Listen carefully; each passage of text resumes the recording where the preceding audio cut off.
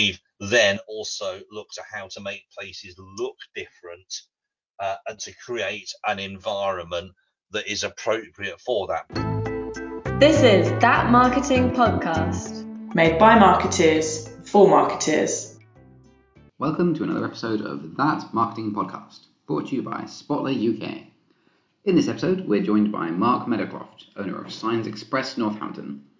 Signage and vehicle branding is clearly a part of marketing, but one that's neglected by most marketing training courses. So we wanted to explore the nuts and bolts, including literally, of putting up signs for your business. I hope you enjoy listening and happy marketing. Well, Mark, first of all, thank you very much for being on the podcast today as part of our season looking into different industries and how they approach marketing.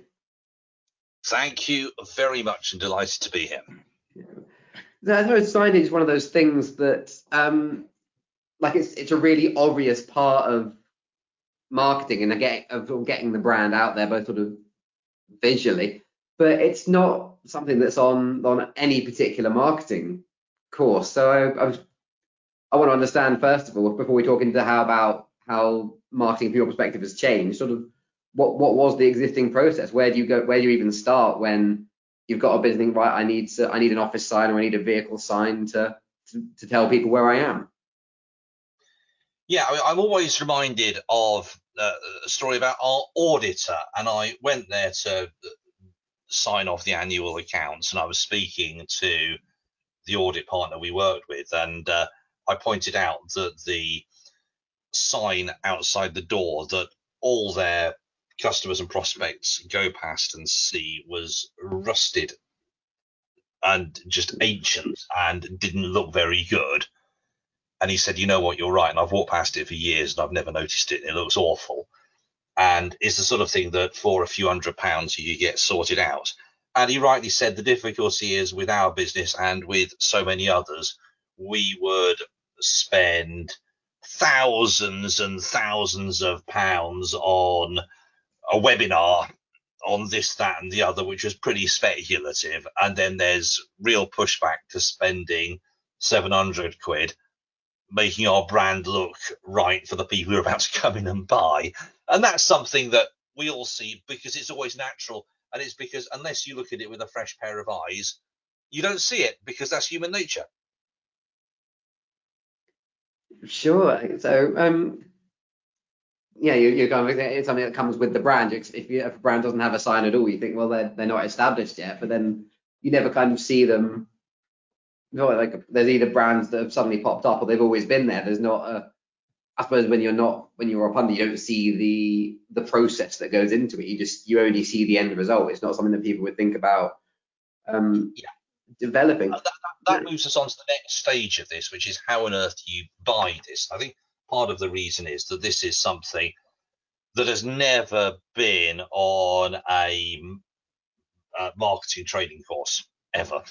How do we buy this? People just, and why should they? And so, very often we hear from people who admit that they've got no idea how to buy this. Why should they? And I think there are some useful thoughts that I would have for just basic ideas. Number one, you're going to go to a few sign companies and find out. You're going to test the market. Of course you are. What happens is the sign companies blind you with signs, and that you come back with a load of quotations and you immediately think, well, what does this actually mean? And just the most basic thing, if you come back with a load of prices and somebody is 3 times the price of somebody else, it is almost certainly that you are comparing with apples with something that isn't apples. And you've then got to think, well, what sort of apple am I getting? And there are things that you can do immediately, and I can always say to the sign company that are very, very basic.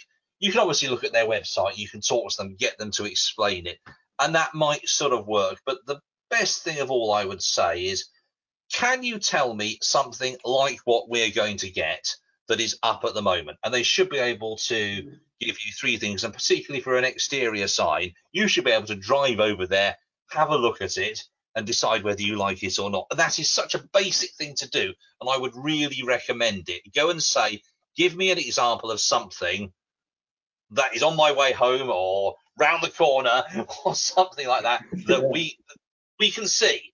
And then, of course, because it's there, it's public, there's no difficulty. And you can, even if you're really interested, knock on that door of that company and say, what were these guys like?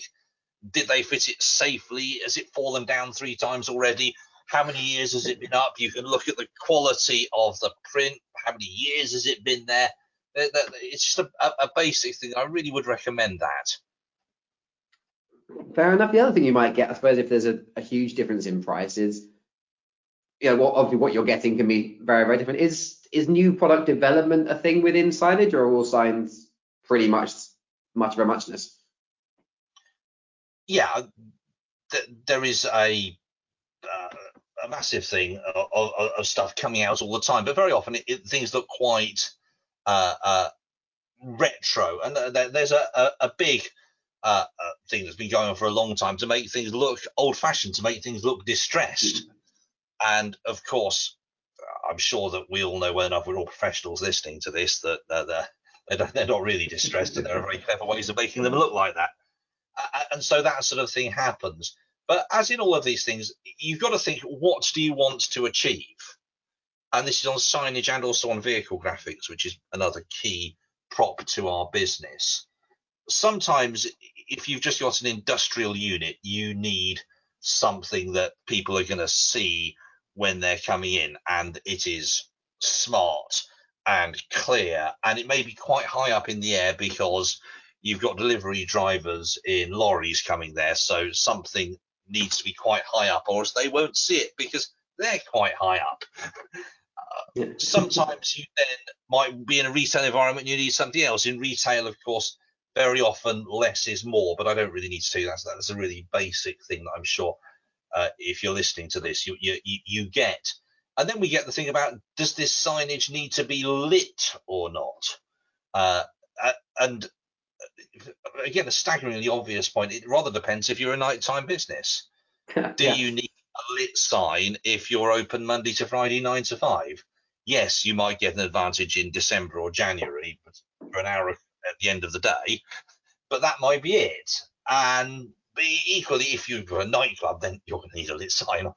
But then you've got to think afterwards, where is the electricity that's going to go into this sign? Do we have a spur? Very often we're working with an electrician to make this happen. And all of those sorts of things are things that you need to be thinking about. What is the right thing for our business? Because we can do anything, and there's no right or wrong in these things. It's what's appropriate for the business. And finally, I would say, and the other thing, that the real lockdown learning we've had as a supplier of these sorts of things is that Microsoft Teams is your friend on this, because as the marketing expert, you've then got the issue of what does the sign look like, and you've got various stakeholders in the business who, of course, all have an opinion. Yeah. And you can either go around an enormous email chain saying, do you like this? Do you like this? Do you like this? Do you like this? Quite frankly, after a while, everybody's losing the will to live. Or we simply book a Microsoft Teams meeting, we share your screen, we make the artwork changes, and if your CEO, your marketing director, or whatever wants to have an opinion, you simply say you can join the Microsoft Teams meeting. If not, then you've had your opportunity. And I really would recommend that, and I think it's a great way of taking a lot of the aggro out of deciding what this thing's going to look like.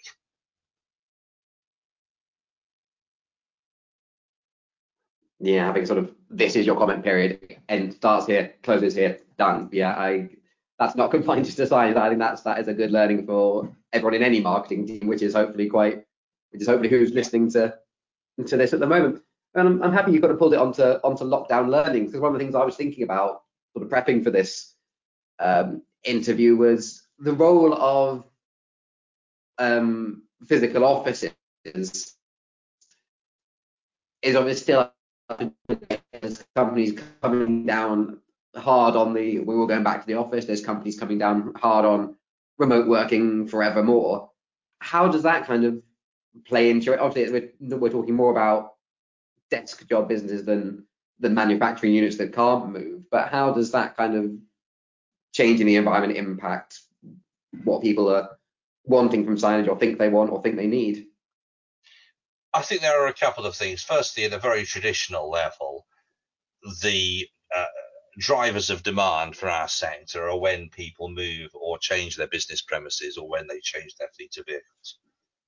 Because if you move offices, you're likely to need to use sign, or move your factory or your industrial units, or whatever it is. You've bought, 200,000 square foot of warehousing space right by the motorway. You're going to need a big sign facing over the motorway with your brand. And that's the sort of moment that you come to a business like Signs Express. And indeed, after this podcast, I'm out to do a site survey, which is exactly that. The second point is how are these places going to be reconfigured so you may stay in the same place? And I think that's really interesting, because it seems pretty obvious to me that we're going to move to some form of hybrid. I think the extremes of you never go into the office, or we're going to be going back in 5 days a week, are relatively unlikely to occur. It's going to be a mixture of the two. And offices are going to be places where we meet, where we brainstorm, where we do the things that we need to be together to do, rather than the things that we don't need to be together to do. And actually, we might do more if we're in a quiet environment, getting on with it at our own pace. And therefore, we are seeing examples, for example, of places being converted much more into meeting rooms. And one of the things that we are seeing, for example, is we put across a whole wall now, because signage is ultimately sticking stickers on surfaces. That's what it is. A whole wall, we put what we call a dry white laminate, which means that you can put a non-permanent marker pen on it. And so you basically have brainstorming sessions across a wall, and so everybody comes in for a meeting and writes on the walls. I've been in a few. That's a very old technology applied to something a bit more modern. We've then also looked at how to make places look different, and to create an environment that is appropriate for that, because I think there are going to be relatively fewer people in rows of desks hunched over monitors and keyboards. That's probably going to, I'm not saying it's not going to happen at all, but it's going to happen less. And therefore, we are seeing things that allow businesses to do that. And of course, carry on doing what we've been doing beforehand, of making sure that not only is there corporate branding, but also the messages that we need to give internally to our people as to who we are, what our values are, why we're doing something. So I think we've pretty much established that there's still going to be a big need for signs, and that they're going to be different as we go forward. So as businesses are starting to sort of reconfigure their offices, and then, as you said, that's probably a stage where new sign come into being, and hopefully people listening to this will start going out and investigating the process a bit more. Have you got particular hints, tips, hacks, if you like, that are gonna make that process easier for someone who's been charged with getting hold of signage for the office for the first time? Obviously, at a completely self-serving level, I'd say speak to Signs Express. Fair enough. It is the classic sort of thing that you've got to actually speak to a couple of suppliers and talk to them and find whoever you're comfortable with. And certainly, I would say, as part of the buying process, you've got to have an initial conversation about, this is what we have, this is what we might want to achieve, what are the best ways of doing this? And from a marketing point of view, and I'm speaking here to marketing specialists, I'd have thought you guys would be much more interested in a business that could understand the objectives that you have in this procurement process, rather than just saying, well, it's 4 foot by 2 foot and it'll be 100 quid. that's not really helping you to get the outcome that you need, because there are numerous ways that we can achieve the same thing. It's like buying a car. I mean, you can have a Hyundai, you can have a Lamborghini. Both will get you to the shops. One will get you around the Nürburgring rather faster. If you just need to go to the shops, you probably don't need to spend the extra money on the Lamborghini. But there might be an opportunity when you might do, or if you've decided you've just got 2 kids and you need to have baby seats in the back, then possibly the Lamborghini isn't appropriate as well. You don't need the high end, you need something else. And all of those things are things that we can cover and help you with. And I would say a good, proactive sign supplier could do, but you've got to have that discussion with them and possibly be open to saying what works and what doesn't, because believe me, there are occasions, having done this for a while now and having come from a different sector previously, what I have seen is I've seen a lot of people come with great ideas and they're often quite similar, and I sort of know why they don't work. And sometimes I have to say, and it is one of the formulations that I use to customers, is if you were a family member of mine and I was advising you, this is what I would say. And I think very often I have to say, be it from us or somebody else, that advice, if they're able to give it and it's credible, is often well worth taking, to be honest.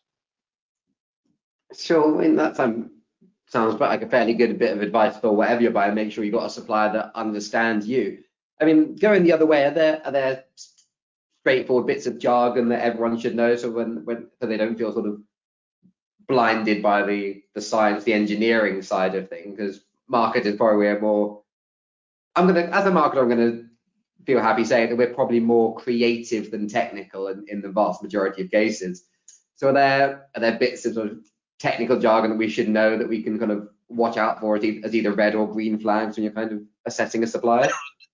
There are so many of them, to be honest with you, but I'm going to give you 2 or 3. I'm going to go on to vehicle graphics slightly Okay. in a moment as well, which is a related field. In terms of signage, the first thing that you've got to ask is, what is the substrate? What is the thing this is made of? And there are various things, and they're all good, and they've all got reasons why they're useful in a particular environment. But equally, you may not want to spend a lot of money on a really, really rinky-dink sign that says way out in a factory. And there are relatively more cost-effective things. So you've got to ask what the substrate is and get them to explain that to you. Equally, if you've got a really flash office and you put up a sign that is the sort of thing you'd expect to see in a factory, yeah, it's the cheapest quote. It's not what you were looking for. I think that the other thing as well with stuff, that anything that really goes in the ground, that is, where there's digging, A, that's more expensive, and B, slightly the bane of my life, and the thing that marketing people are relatively less likely to be aware of, is wind loadings and structural engineering. You think, oh, I'd love to have some massive great thing up here, but number one, you may not get planning permission for it, which is a separate issue. But secondly, you've got to think about the wind loading, which is, does it make a massive sail and fall over when it blows a gale? And this is important because the reputable sign maker's first concern is this safe? And will be looking at the wind loading potentially, which means, what do you have to do to put stuff in the ground to make it stay there? So if you want something really large, yes, you can have it, but be prepared to spend a lot of money on stuff below the ground that you don't see. But yeah, you can do it, but you really, really mustn't cut corners on that. And ultimately, the sign maker is almost certainly going to be telling you the truth there, because they don't really want to do it themselves. It's a right pain for them, because what is below the ground is something that they're not really going to be able to boast about, or it doesn't really show their value. So if they're saying that, they're not pulling your leg. They really aren't. And then on vehicles, the key thing there is that there are two types of vinyl you stick on a vehicle. And the first one is if it's a flat surface, which is fairly straightforward and relatively costs less. And the adhesive is fairly straightforward.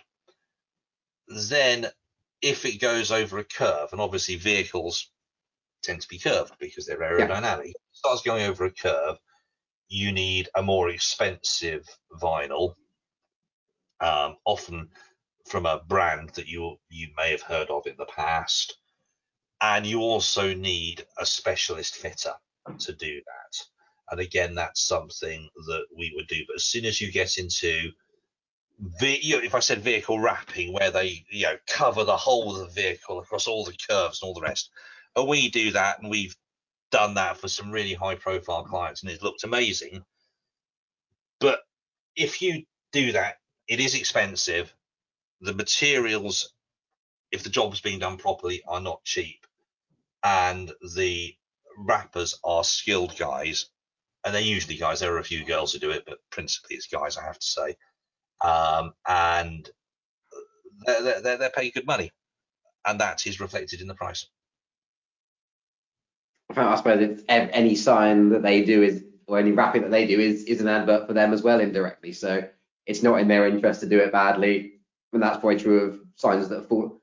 Like you'd notice a sign that had visibly fallen over, or a vehicle that's got a wrap peeling off it, more than you would probably one where everything's fine. So I can see the logic of them. If they're advising you to spend more money, then it is a reflection on them doing the job well as well.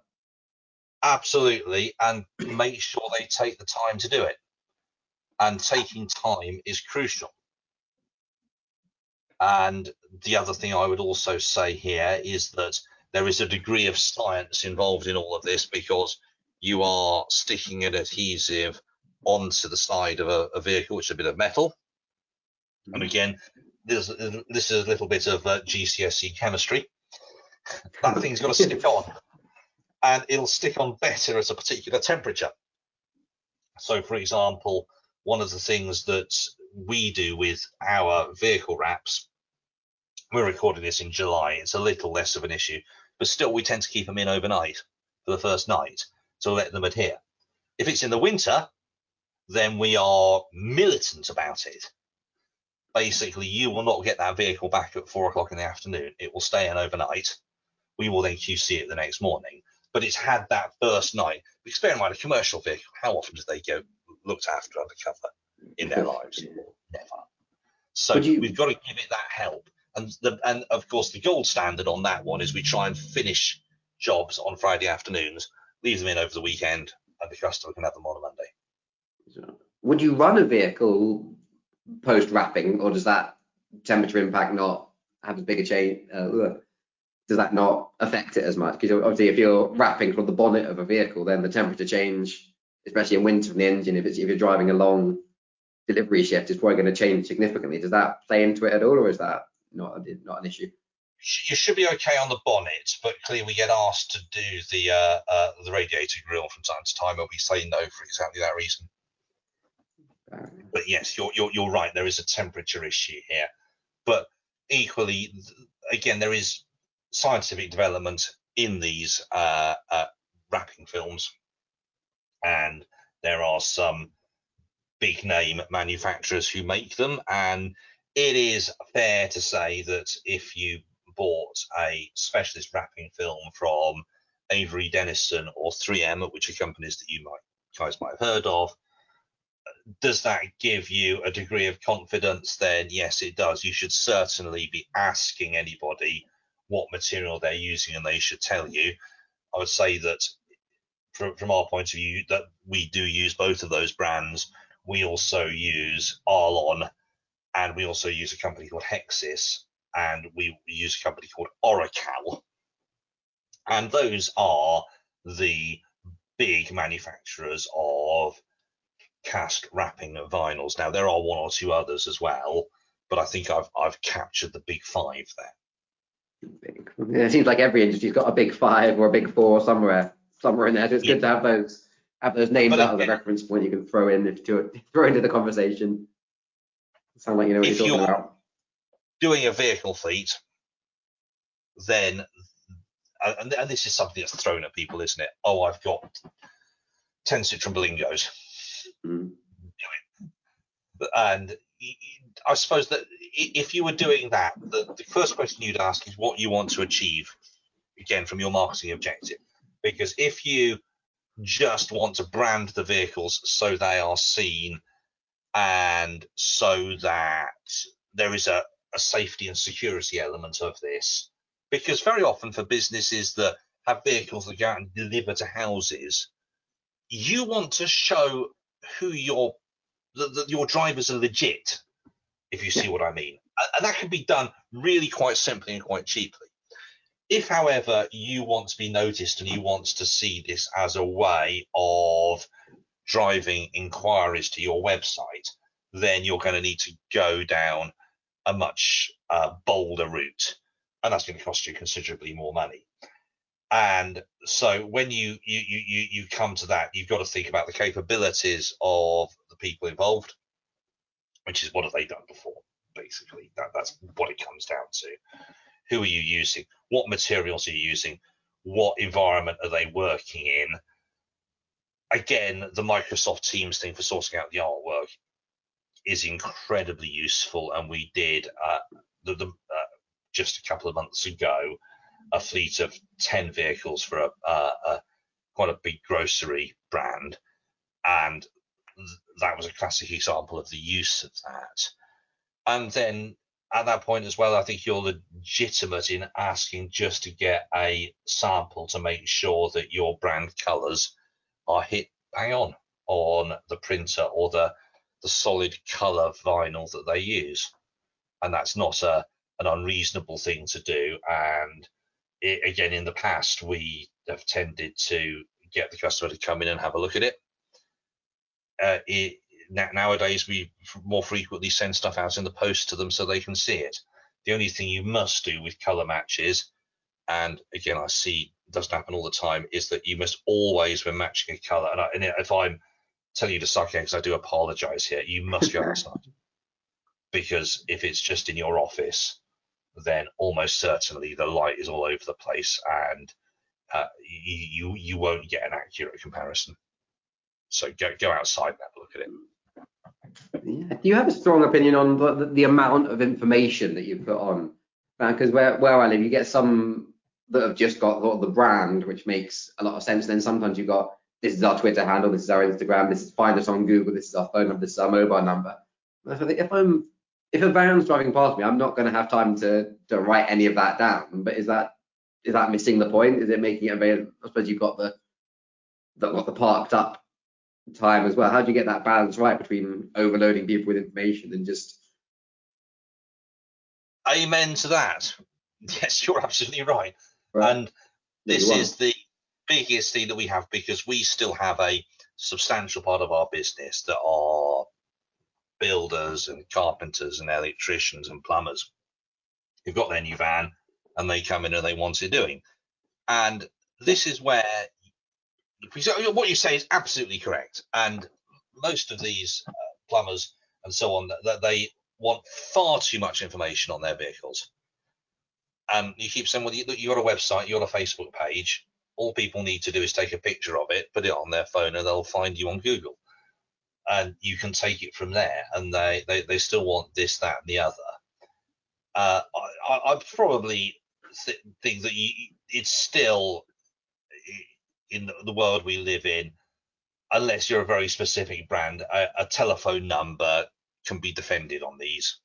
I mean, I don't think that I would ever dissuade somebody from doing that. And you may want also to indicate if you cover a particular area or region. And you can do that with a telephone number, of course, by putting a local landline. So if your business covers the Manchester area, the 0161 is actually really useful, because that tells people you're a Manchester business. So, what about the idea of having a QR code on the side of your vehicles? Then someone can just sort of scan it with a phone, and that's got all your contact information. If you update, if you change your number, change your address, that's all still in there. Do you think that's something that's likely to take off, or is that a completely ridiculous idea? No, it's not ridiculous at all. And I would say 5 years ago, 80 or 90% of the vans that we did had a QR code on them, and still a substantial proportion do now. And I mean, and still people put their Facebook links on there, and frankly, why not? In the end, if they want it, it's not the worst thing to do by any means.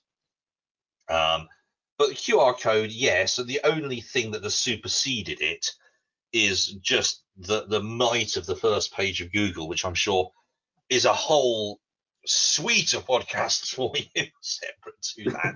Is that Yeah. I think the general thing that people do is they just take a picture of it on their phone, put it into their camera roll, and they say, "Oh, I need a whatever." There's the van, and we use a camera roll as an aid memoir, don't we? Yeah, I definitely do that. Yeah, and so therefore you got it on the camera roll. At that point, the vehicle graphic has done its job. Of course, what then makes it very, very difficult is that you've got to try, as I'm sure you'll want to put a value to that and find out where the initial inquiry came from. And of course, that gets lost because they then make a website inquiry, which is registered within your CRM as a website inquiry, as it is for us, but actually it came from the vehicle. The website has just been the tool that has made the final connection rather than the actual thing that exposed your prospect to the brand for the first time. Yeah, I suppose with my marketing automation hat, and that's a beautiful little way to me to put a sales pitch into the podcast, which I try not to shoehorn in, but I suppose if you had a slightly different, or you had a specific page link on your van that isn't advertised in any other marketing, you could still capture that. So you wouldn't necessarily lose it entirely if you had if you had sort of signedexpress.co.uk/contact, but then the main page on your site is /contact us, then you would still be able to capture that. So there is still you might not lose it. Yes, we do see that with specific phone numbers and specific web addresses. That's certainly. I'm not saying that doesn't occur, but what I'm trying to say is that this is just part of the general noise that you're making. In truth, most of the customers we do, and the ones who are very much sold on the idea of vehicles, just make the point to me, look, it's actually not a difficult decision to make, because even if I'm spending £2,500 per vehicle, which is right at the top end, okay, that would be a wrap on a Mercedes Sprinter or something like that. That's a big job.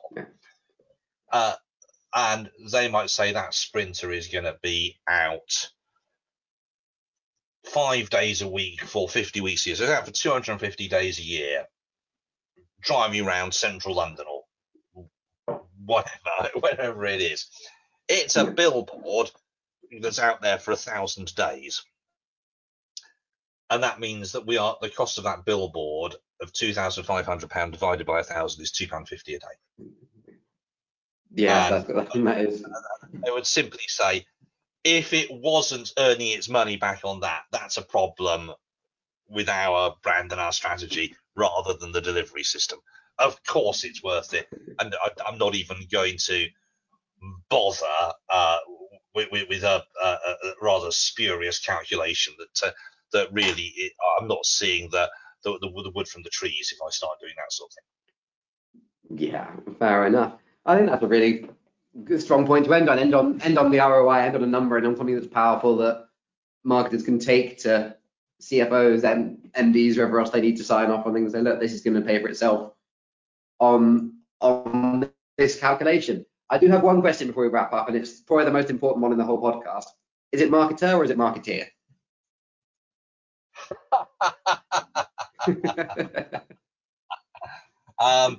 I must admit, I have always gone down the marketeer route. I don't think it's possibly something I have quite as strong an opinion, however, as I do have on David Bowie, because it's definitely David Bowie and not David Bowie. That is when I would fall out over.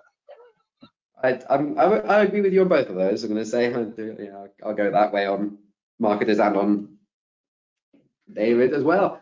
Brilliant. I think that's a really good place to wrap it up. It's been a really interesting discussion, a dive into, as we said at the top, I think an industry and a business and a sort of section of marketing that most people don't think too much about. So thank you very much for sharing all of that with us. I mean, if I can just say one thing, just say purely on a self-serving fashion, but if you listen to this, my name is Mark Meadowcroft. My business is Signs Express. We're the franchise in Northampton. So if you go to signsexpress.co.uk/Northampton, and there's stuff here that you want to listen to, under no obligation whatsoever, even if you're the other end of the country, go onto the website, hit me up. I'll have a chat with you, and I'll try in all of these sorts of things to find the solution that's right for you guys. And that might be Signs Express, but there are occasions when it probably isn't.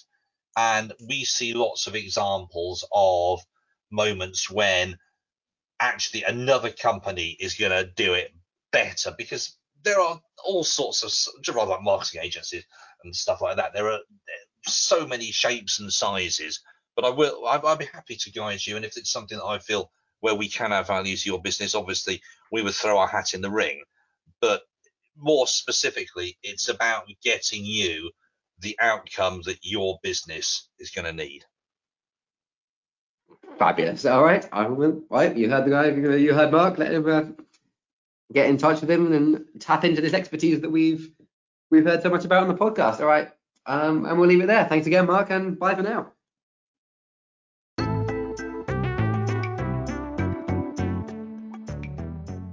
Thank you for joining us for another episode of That Marketing Podcast. You clearly have wonderful taste. We hope you found the content useful and enjoyed it. We'd love you to subscribe wherever it is you're listening to us. Maybe leave us a review. If you can think of a topic that you'd like us to cover, or even if you fancy coming on the podcast and sharing your own experience on a particular topic, you can reach us at marketingteam@spotler.co.uk. Thanks once again, and happy marketing.